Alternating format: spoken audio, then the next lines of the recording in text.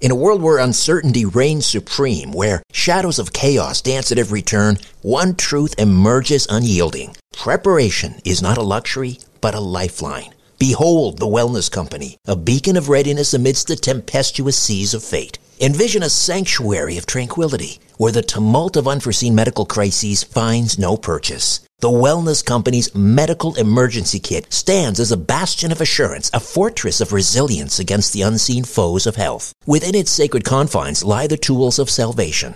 Ivermectin, to ward off the insidious whispers of disease. Emergency antibiotics, to quell the raging storms of infection. Antivirals, to vanquish the relentless tides of contagion, and more. The Wellness Company Medical Emergency Kit is not merely a collection of supplies. It is the embodiment of preparedness itself. Crafted by the hands of esteemed healers led by luminaries such as Dr. Peter McCullough, Dr. James Thorpe, Dr. Harvey Risch, and Dr. Drew Pinsky, this kit stands as the pinnacle of safety, the zenith of prevention. These truth-seeking doctors have forged a testament to vigilance, a testament to the unwavering pursuit of well-being. Embrace the certainty that comes from being armed against adversity. Embrace the Wellness Company, for in its embrace lies the promise of resilience, the promise of a brighter tomorrow amidst the chaos of today. Don't wait for the next crisis to strike. Visit twc.health/Strange Planet and use promo code Strange Planet for an exclusive 10% discount. Prepare today and rest easy tomorrow.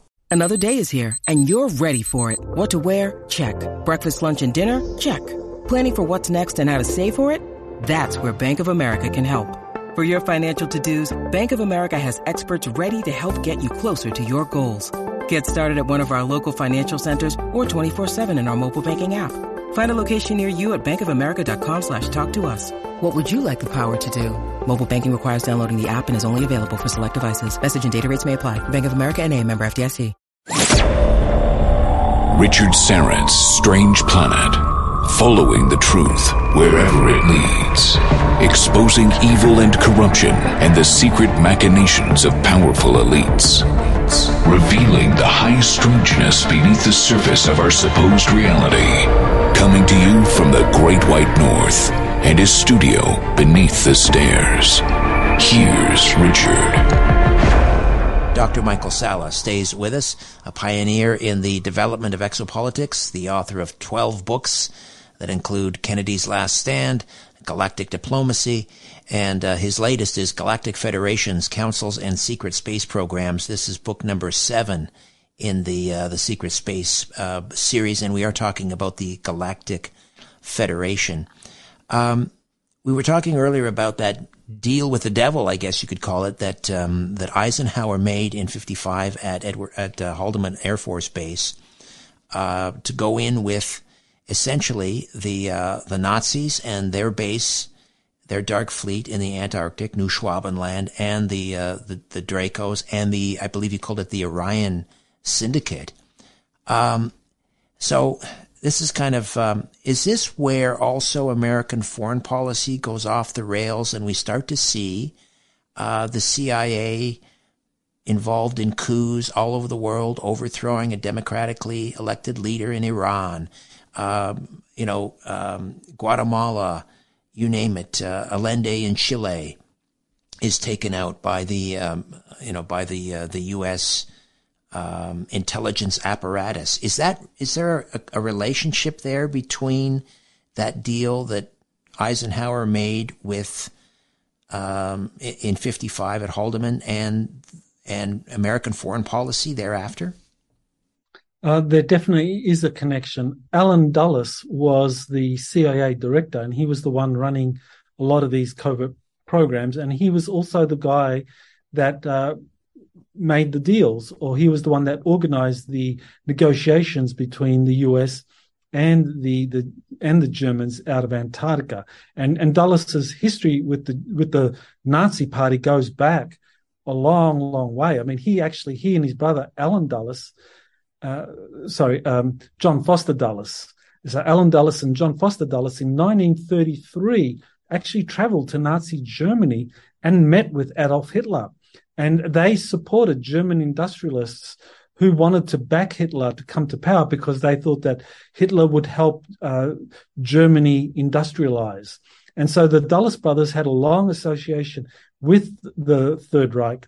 And during the Second World War, Alan Dulles actually headed the negotiations between Nazi Germany and the Allied powers, especially towards the end when the Germans were starting to negotiate their surrender. So it was Dulles that was involved in those negotiations. So Dulles was the natural go-between between the Eisenhower administration and the Germans in Antarctica. And he was also the head of the CIA. Now, once the deals were made, that the US would send enormous resources to Antarctica and also manpower for the Germans there to build up their Dark Fleet, there needed to be an enormous amount of funding for that. How could you send billions and billions of dollars of funding to Antarctica without Congress knowing about it? You certainly couldn't ask Congress for, we want you to give us $50 billion to fund the Germans in Antarctica because that's the agreement we've reached with them. You had to do it all off the books. So the way that the CIA did it was that they organized international conflicts and coups and so forth to create covers so that they could raise enormous amounts of money, whether it was plundering the resources of these states that were toppled, organizing a massive drug trade. This is something the CIA has long used to raise enormous amounts of money, pump and dump economics, using international conflict as the means by which you could manipulate international markets however you wanted. So this is how the CIA did it, using these covert programs. And they could raise hundreds of billions of dollars a year without the US Congress knowing about it. And the thing is, the US Congress gave the CIA the statutory power in 1949 under the CIA Act. So the 1949 CIA Act gave the CIA the statutory authority to move funding from any government institution without recourse to law. I mean, that's actually law. They can actually do that. They're the only government agency that can siphon money from anywhere through any federal government entity, and the CIA can then funnel it into the Pentagon. And the Pentagon has the statutory authority to receive money without any explanation.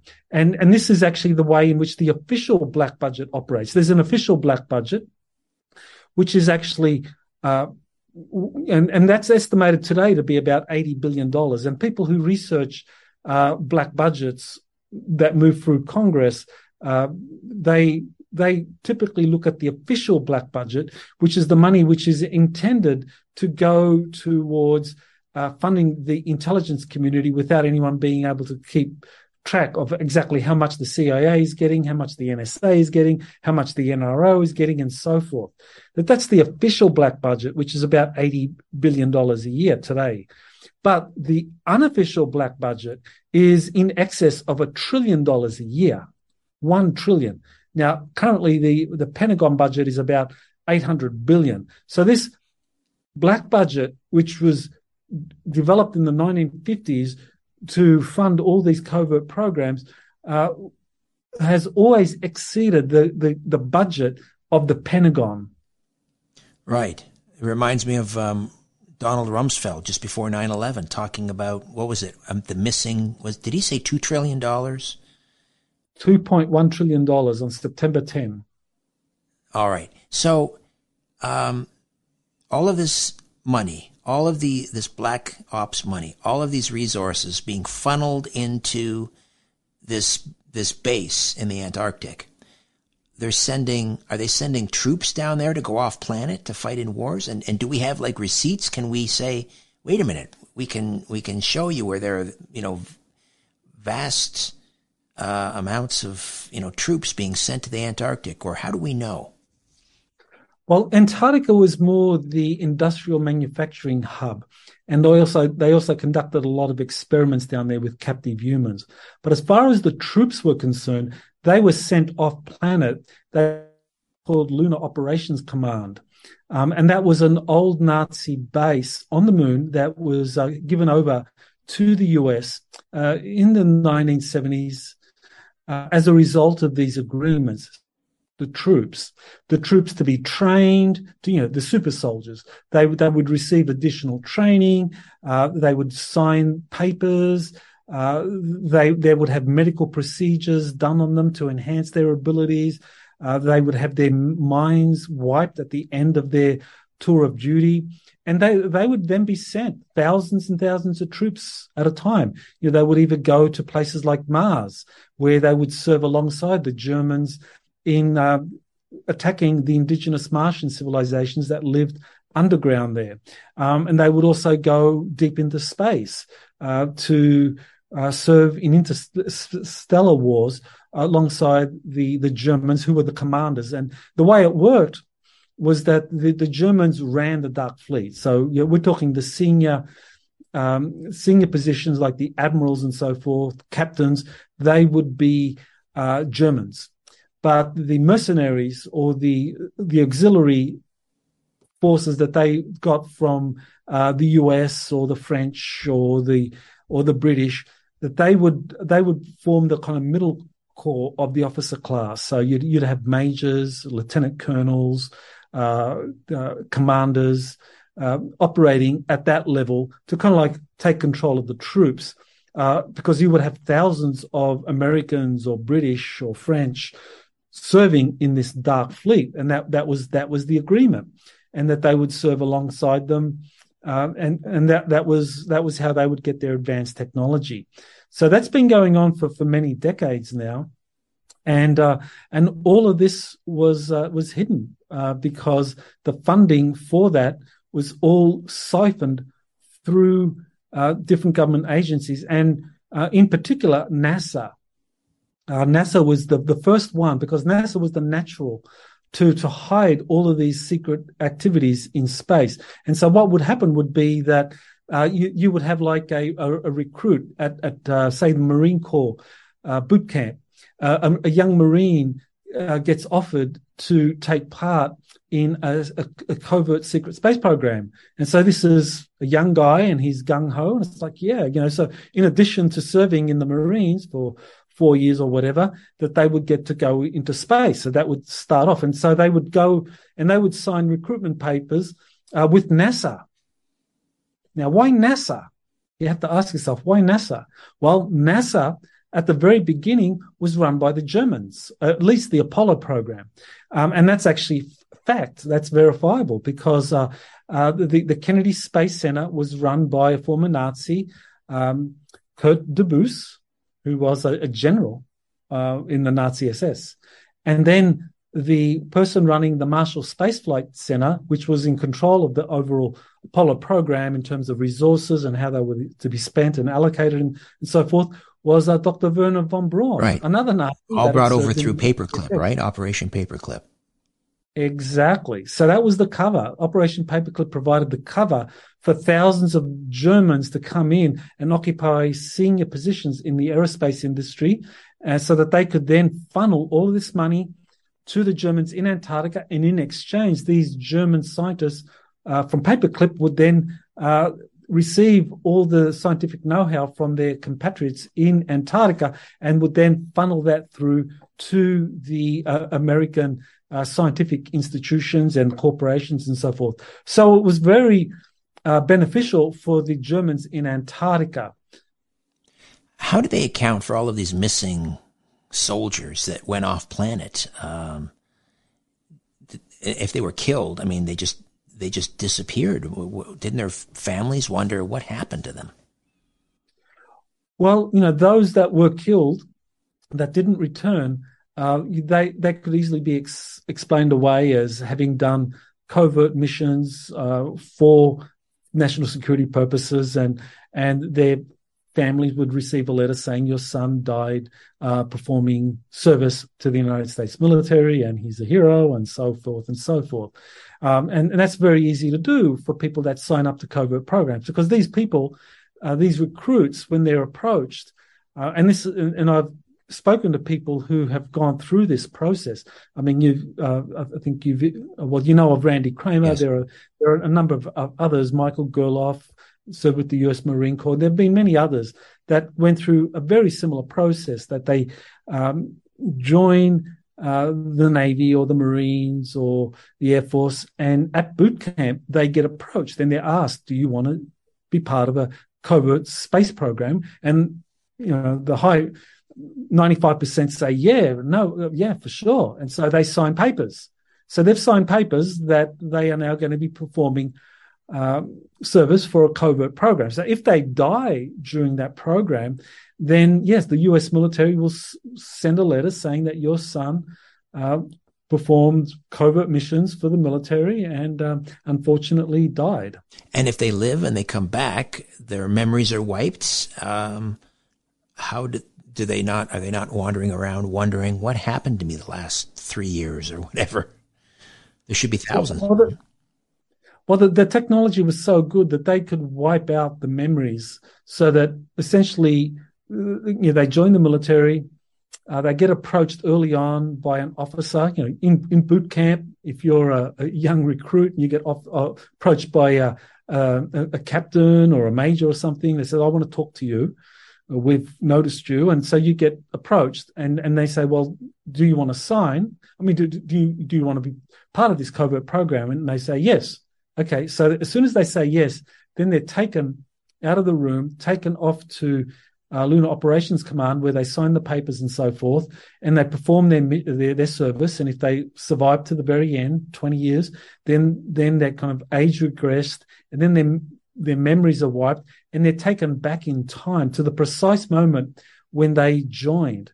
So essentially then what happens is that they are then back in the office of that officer, and the officer has just finished saying, "Do you want to join? Will you be part of this?" And they say yes. And then they get up or whatever, and then they're kind of like back in the room, and their memory is hazy. They're confused. They're disoriented, and the captain will say to them, "Okay, we're done. You can go back to your squad and complete your training." So now they go back to their boot camp and they complete their training. And because boot camp is so intense, it's the perfect cover, because you can't mess around and think, "Oh man, well, I have these strange memories," and you're at boot camp. You've got to do whatever is required for you for that 3 weeks, 6 weeks, whatever it is. So it's the perfect cover to recruit people, take them off planet. They do a 20 and back, and then they come back, and then they go through boot camp, complete it. This is there are many people that have described a very similar process.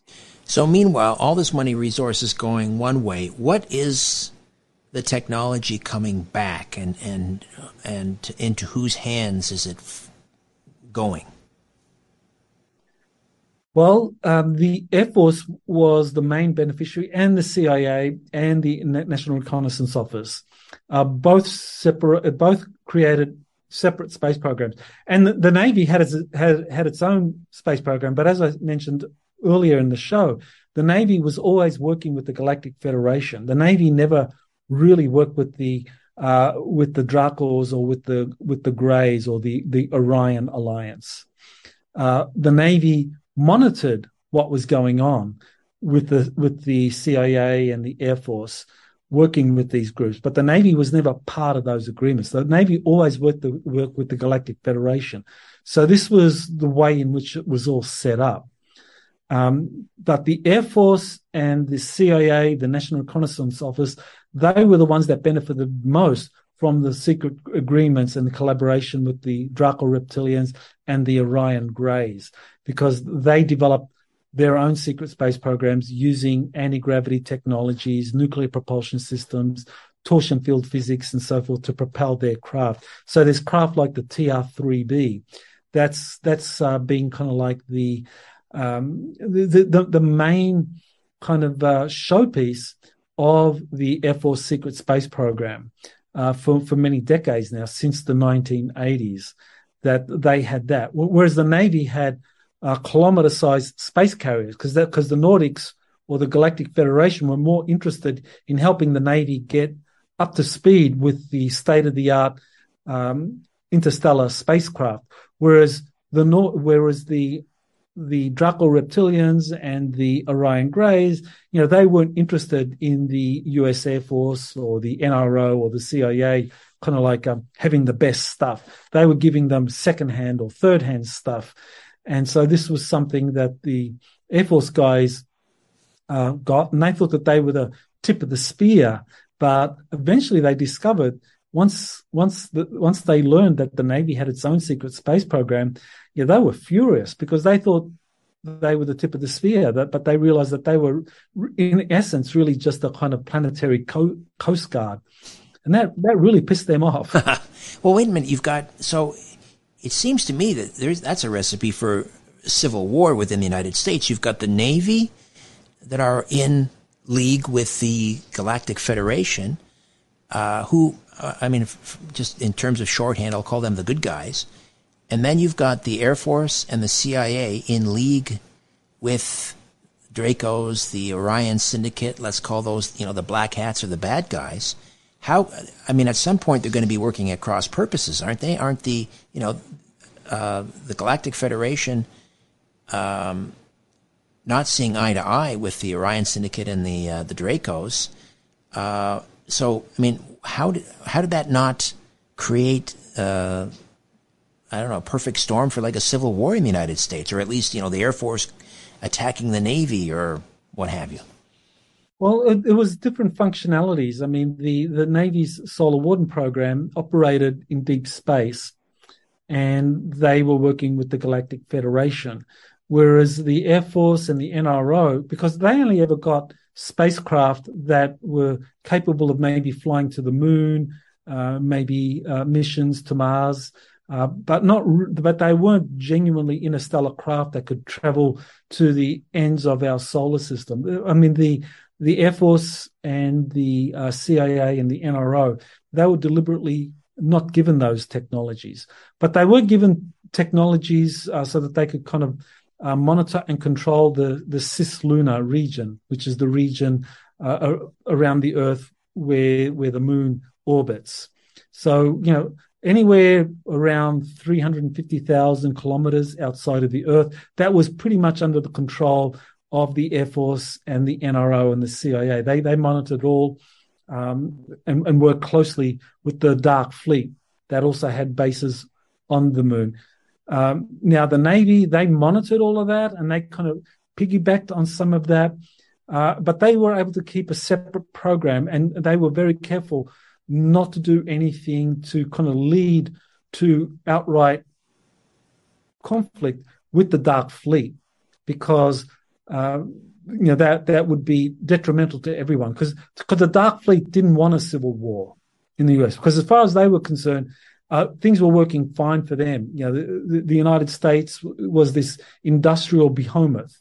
It was capable of building vast numbers of spacecraft using modern industrial production methods, and you didn't want to disrupt that by any kind of civil war. And the Navy, of course, didn't want to create a civil war either, because they knew that the Air Force was working and the CIA and the NRO was working with the Draco reptilians, because they wanted to kind of see what was going on.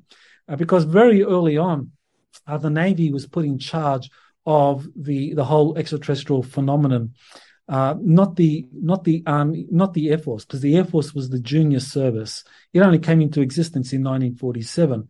But the Navy, because it had expertise on running integrated aircraft carrier groups, it knew how to develop space carrier groups. So the Navy. Here, pardon the interruption, Dr. Sala. I've got to take another time out. We'll come back and discuss further. Don't go away.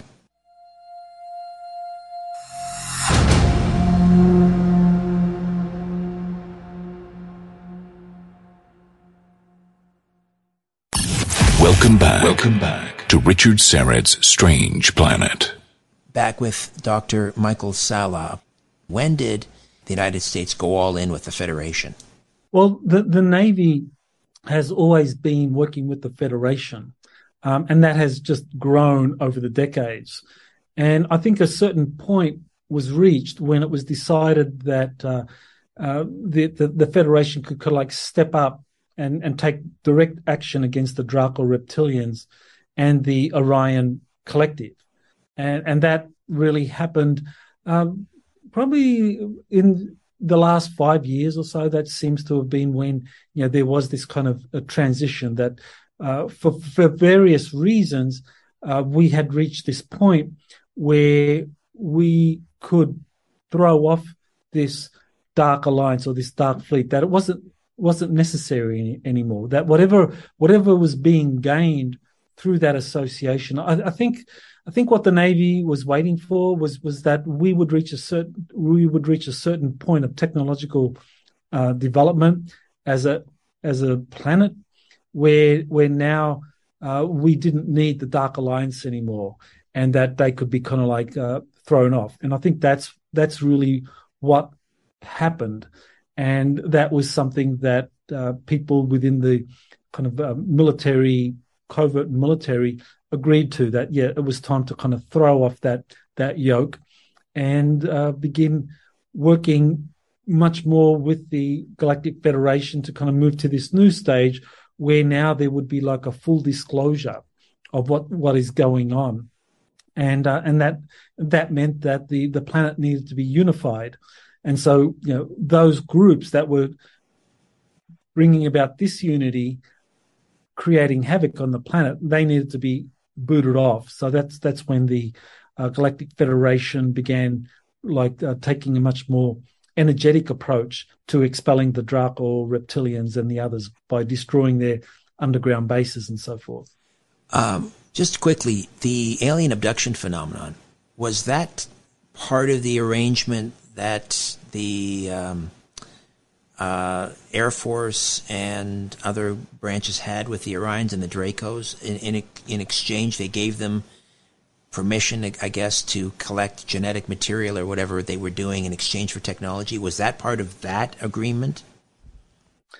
That was part of the agreement with the Orions, because there's a group called the Orion Greys, and they made their own separate agreements. So you had the Germans in Antarctica working with the Draco reptilians, making agreements with the Eisenhower administration. You also had these Orion Greys making agreements with the Eisenhower administration, and they were different because the Orion Greys were much more into abduction and genetic experiments. So they wanted to abduct humans for conducting these genetic experiments because that was something that they valued for a variety of reasons. Whereas the Draco and the Germans, they were more interested in mercenaries. They were more interested in super soldiers. So they really weren't into the whole abduction phenomenon. So you've got different alien groups there. So then it would stand to reason then with the Federation basically coming in and kicking out the Orions and the Dracos, does that mean that as of 5 years ago, at least the negative type of alien abduction, if there's a negative and a positive, but the negative type of alien abduction ended basically 5 years ago?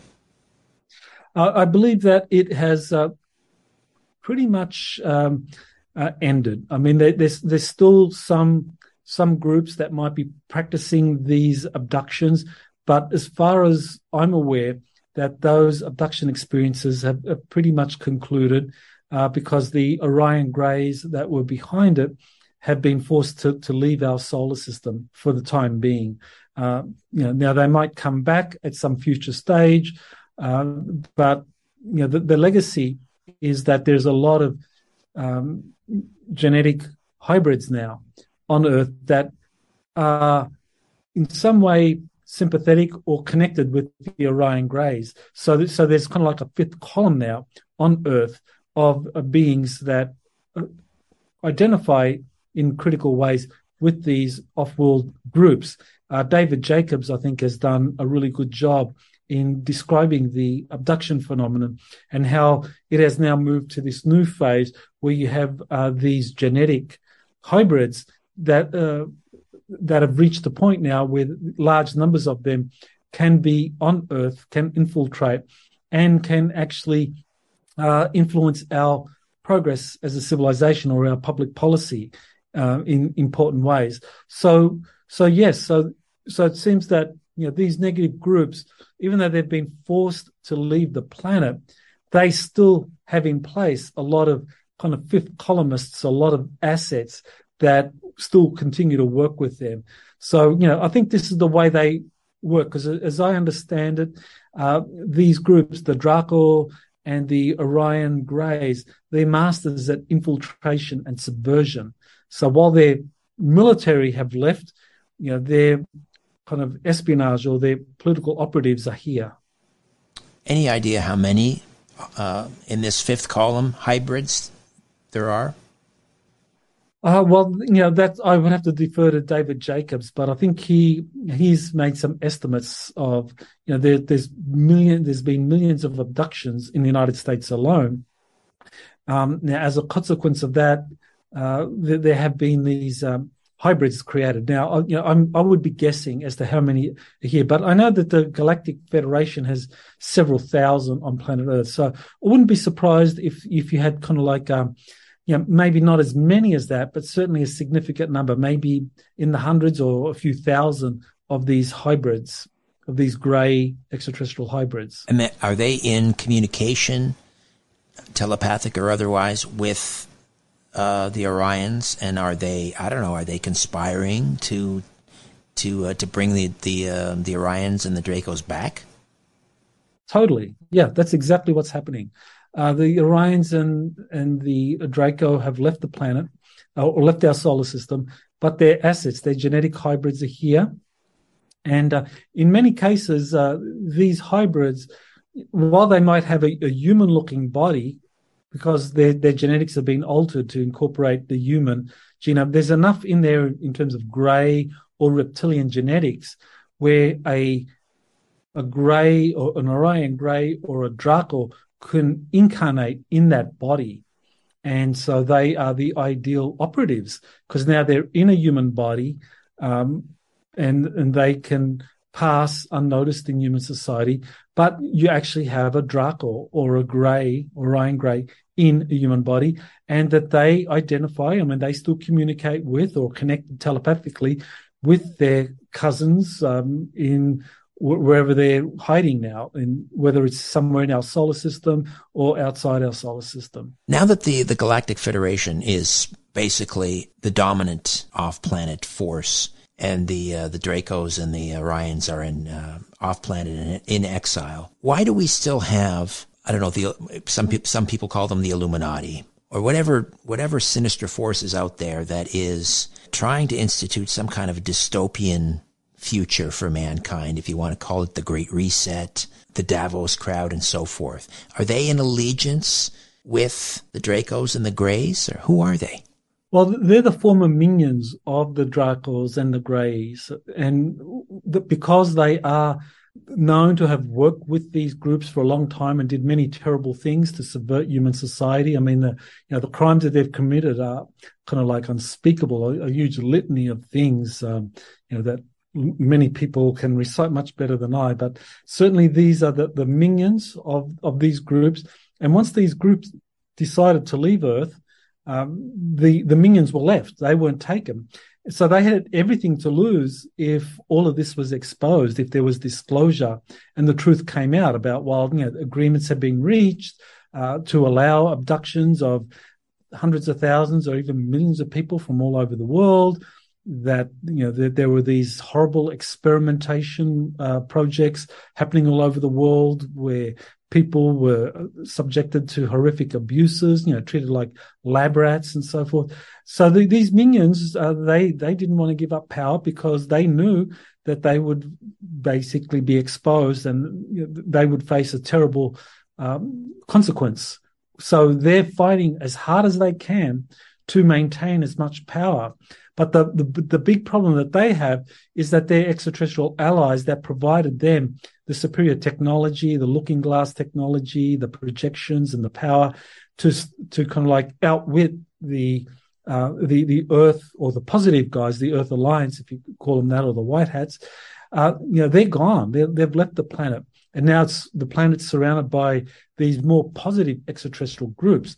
So the minions are fighting. This is their last stand, which is why things have become so dire, and it's so obvious, because anyone looking at the policies of what has happened over the last 2 years is that, well, you look at 2019, how many people believe that there was a world elite trying to subjugate the population for nefarious purposes? Probably you would have had the tinfoil hat category of maybe 1% of the population.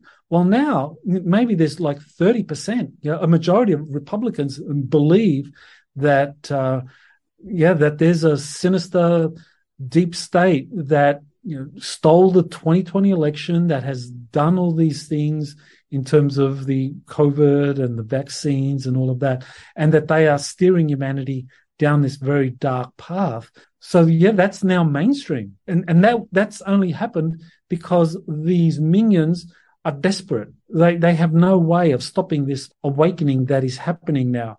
All right, another timeout awaits. Back with more of Dr. Michael Salla. Don't go away.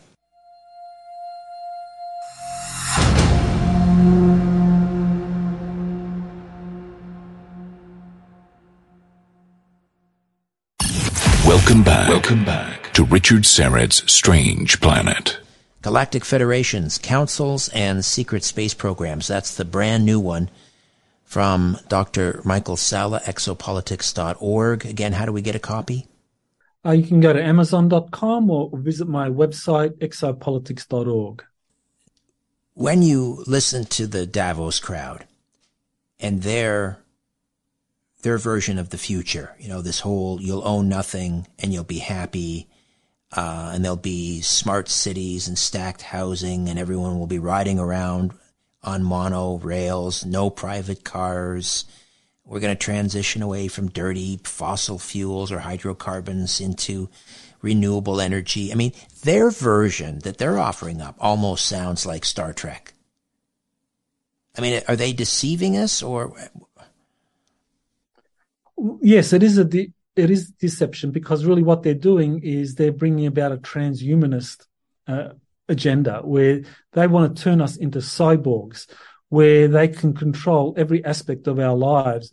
You can imagine. I mean, look at what's happening now on social media, or platforms like YouTube, Twitter, Facebook, where anyone that dissents from the mainstream narrative gets booted off. They get censored, or they get deplatformed, or they can't make money through PayPal or Stripe deplatforms them. So that's what's happening now. This is only a taste of what would happen. Imagine if you had a truly transhumanist agenda where people have implants that are put into them, and that's the only way that you can use the subway, or you can get on a plane, or you can kind of access your paycheck or whatever, that you have to wear this chip, and then you're totally controlled. The people that control the technology, they control you. That they can at any point deactivate that chip and make it impossible for you to buy food or travel,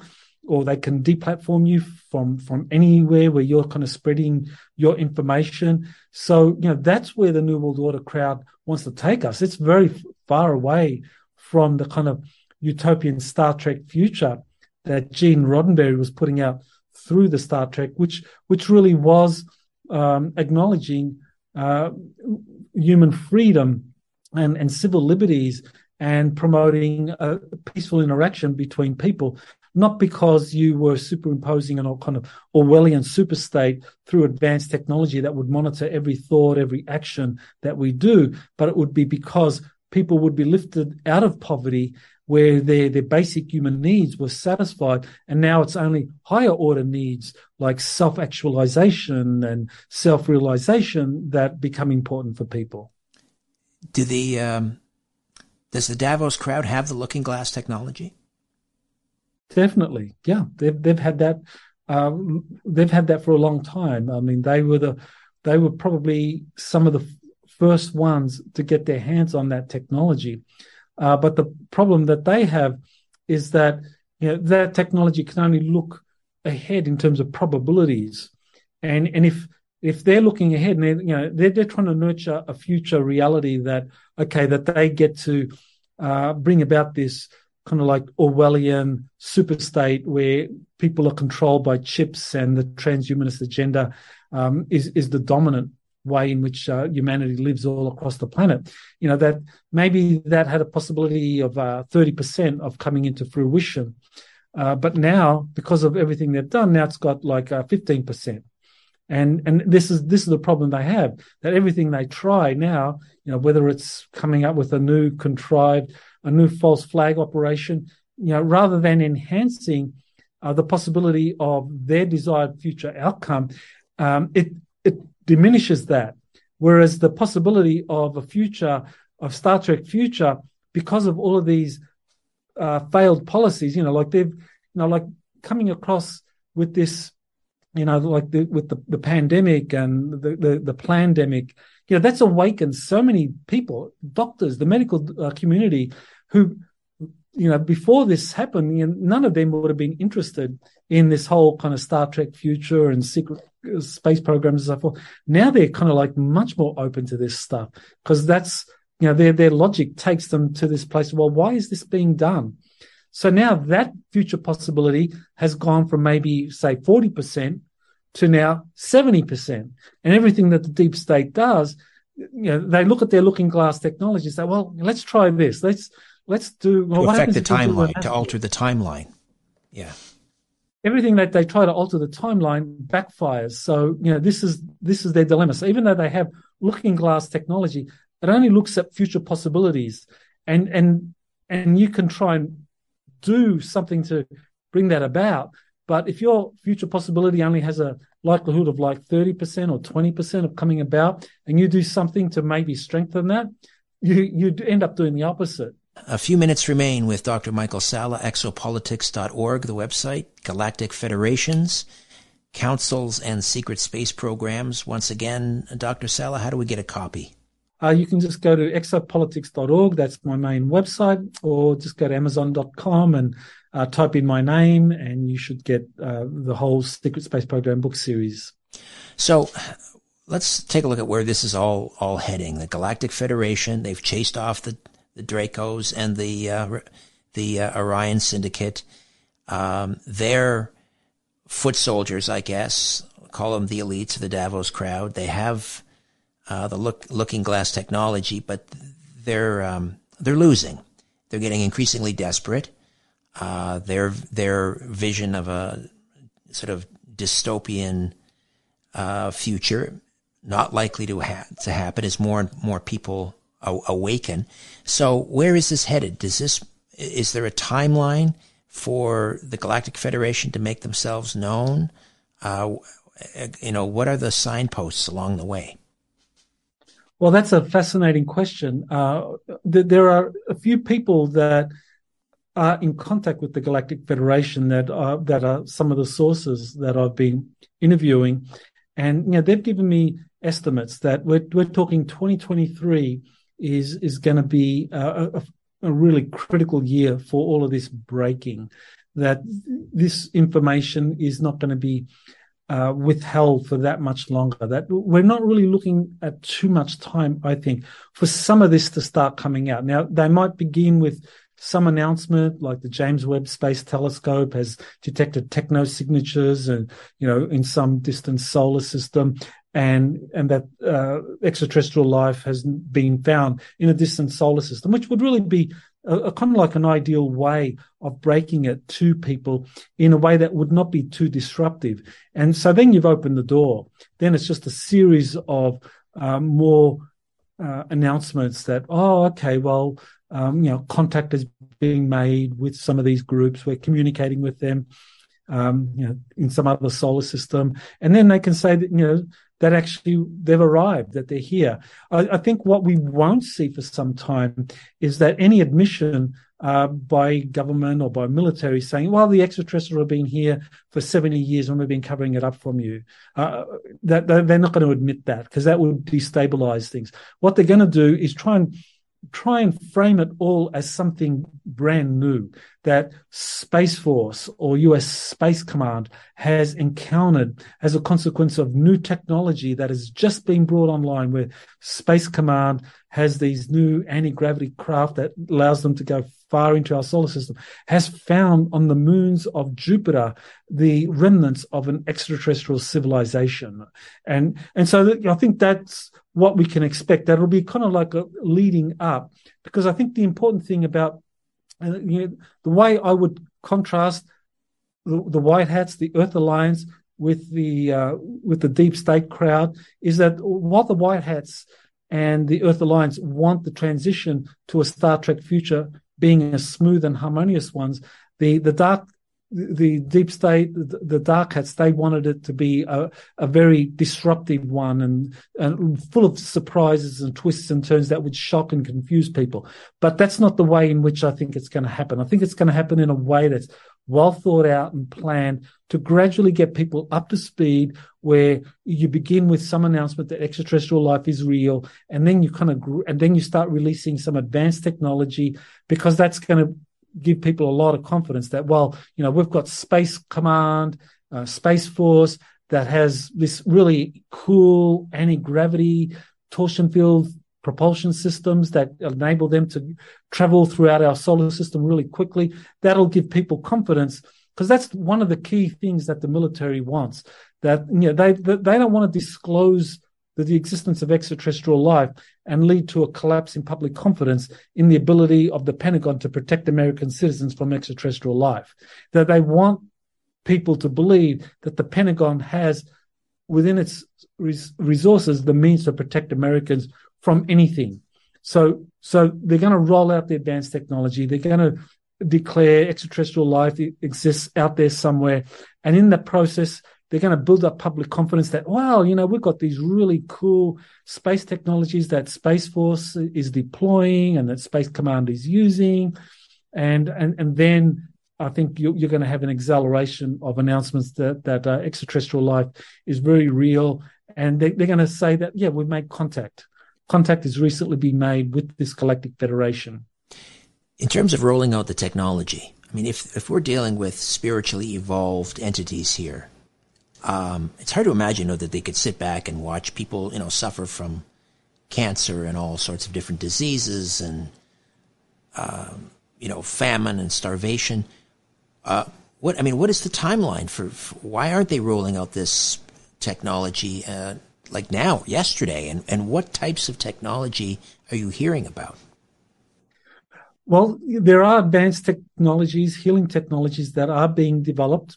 That these are being prepared for mass distribution once there are some major disclosures that happen. I think that the only roadblock at the moment is this kind of Davos crowd agenda, that these minions are doing everything they can to disrupt things. Now, one of their big sources of revenue is the pharmaceutical industry. And the pharmaceutical industry has prevented a lot of these advanced technologies from coming into the public arena. I mean, you only have to look at the US Patent and Trademark Office and know that almost 6,000 patents have been withheld under national security orders by the different intelligence organizations in the United States. So that's 6,000 inventions that the majority of those deal with things like and healing that have been suppressed because some corporation or some intelligence group says that this is something that would threaten national security if we release this into the public arena. So this is what's been going on for going back to the time of Nikola Tesla in the early 1900s. So these advanced healing technologies have been suppressed because of the power of the pharmaceutical industry to shut down people and to twist the curricula and the research priorities of universities. I mean, every university in the major country, pharmaceutical industries have penetrated them, where professors are given grants to do studies on, this particular cocktail healing people and that. And anyone wanting to do, what are the benefits of herbs or kind of like juicing or kind of electromagnetic healing technologies.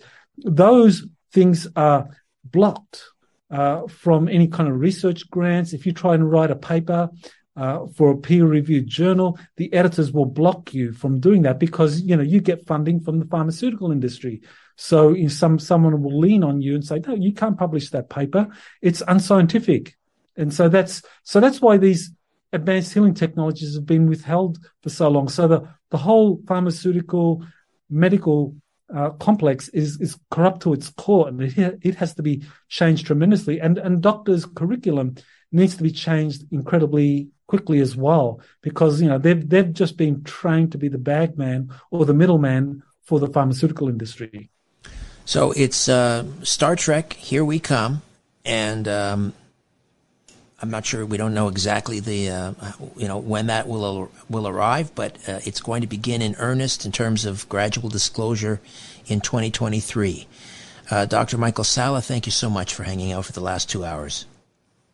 It's been a pleasure, Richard. Thanks for having me. Exopolitics.org and Galactic Federation Councils and Secret Space Programs.